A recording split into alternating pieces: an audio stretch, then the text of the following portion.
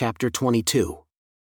And now it came to pass that Moroni did not stop making preparations for war or to defend his people against the Lamanites, for he caused that his armies should commence, in the commencement of the 20th year of the reign of the judges, that they should commence in digging up heaps of earth round about all the cities throughout all the land which was possessed by the Nephites. And upon the top of those ridges of earth, he caused that there should be timbers, yea, works of timbers, built up to the height of a man, round about the cities.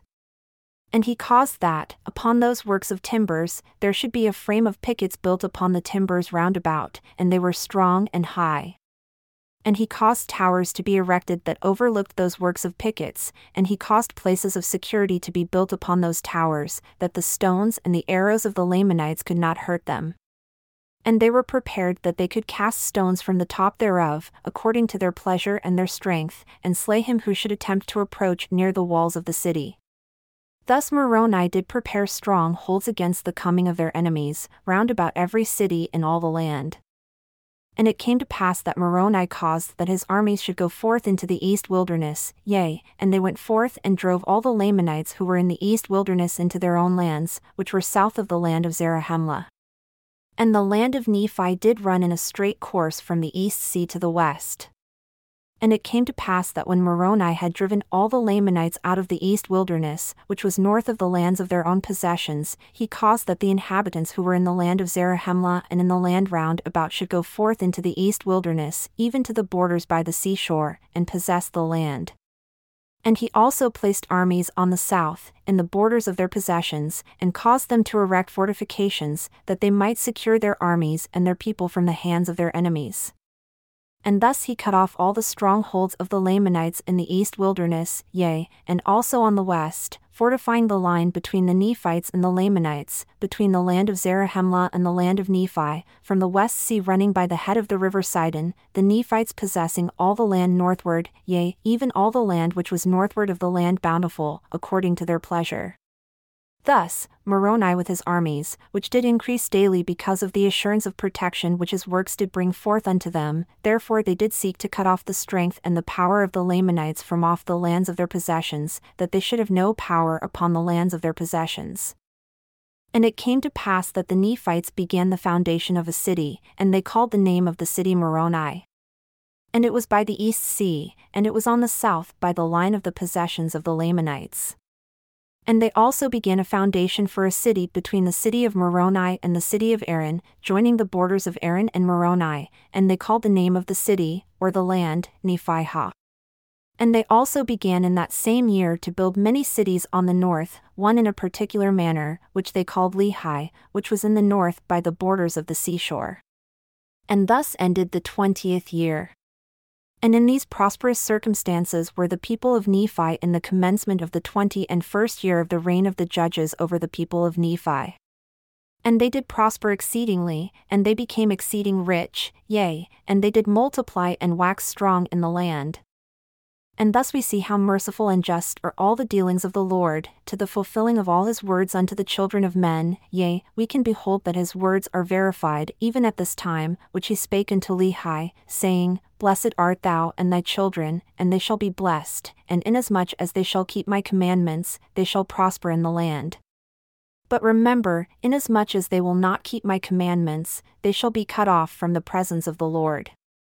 And we see that these promises have been verified to the people of Nephi, for it has been their quarrelings and their contentions, yea, their murderings, and their plunderings, their idolatry, and their whoredoms, and their abominations, which were among themselves, which brought upon them their wars and their destructions. And those who were faithful in keeping the commandments of the Lord were delivered at all times, whilst thousands of their wicked brethren have been consigned to bondage, or to perish by the sword, or to dwindle in unbelief and mingle with the Lamanites. But behold, there never was a happier time among the people of Nephi, since the days of Nephi, than in the days of Moroni, yea, even at this time in the 21st year of the reign of the judges. And it came to pass that the 22nd year of the reign of the judges also ended in peace, yea, and also the 23rd year. And it came to pass that in the commencement of the 24th year of the reign of the judges there would also have been peace among the people of Nephi, had it not been for a contention which took place among them concerning the land of Lehi and the land of Morianton, which joined upon the borders of Lehi, both of which were on the borders by the seashore. For behold, the people who possessed the land of Morianton did claim a part of the land of Lehi. Therefore, there began to be a warm contention between them, insomuch that the people of Morianton took up arms against their brethren, and they were determined by the sword to slay them. But behold, the people who possessed the land of Lehi fled to the camp of Moroni and appealed unto him for assistance, for behold, they were not in the wrong. And it came to pass that the people of Morianton, who were led by a man whose name was Morianton, found that the people of Lehi had fled to the camp of Moroni. They were exceeding fearful lest the army of Moroni should come upon them and destroy them, therefore Morianton put it into their hearts that they should flee to the land which was northward, which was covered with large bodies of water, and take possession of the land which was northward.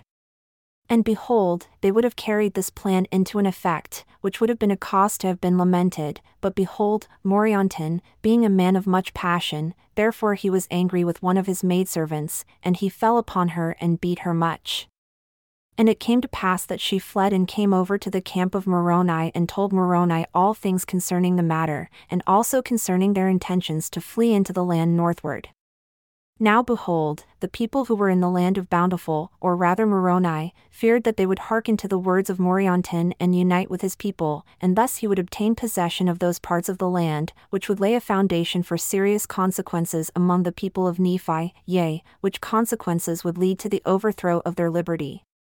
Therefore, Moroni sent an army with their camp to head the people of Morianton, to stop their flight into the land northward. And it came to pass that they did not head them until they had come to the borders of the land desolation, and there they did head them by the narrow pass which led by the sea into the land northward, yea, by the sea on the west and on the east. And it came to pass that the army which was sent by Moroni, which was led by a man whose name was Teancum, did meet the people of Morianton. And so stubborn were the people of Morianton, being inspired by his wickedness and his flattering words, that a battle commenced between them, in the which Teancum did slay Morianton, and defeat his army, and took them prisoners, and returned to the camp of Moroni. And thus ended the 24th year of the reign of the judges over the people of Nephi. And thus was the people of Morianton brought back. And upon their covenanting to keep the peace, they were restored to the land of Morianton, and a union took place between them and the people of Lehi, and they were also restored to their lands. And it came to pass that in that same year that the people of Nephi had peace restored unto them, that Nephihah, the second chief judge, died, having filled the judgment seat with perfect uprightness before God. Nevertheless, he had refused Alma to take possession of those records and those things which were esteemed by Alma and his fathers to be most sacred, therefore, Alma had conferred them upon his son Helaman. Behold, it came to pass that the son of Nephihah was appointed to fill the judgment seat in the stead of his father. Yea, he was appointed chief judge and governor over the people, with an oath and sacred ordinance to judge righteously, and to keep the peace and the freedom of the people, and to grant unto them their sacred privileges to worship the Lord their God, yea, to support and maintain the cause of God all his days, and to bring the wicked to justice according to their crime. Now behold, his name was Parhoran. And Parhoran did fill the seat of his father, and did commence his reign in the end of the 24th year over the people of Nephi.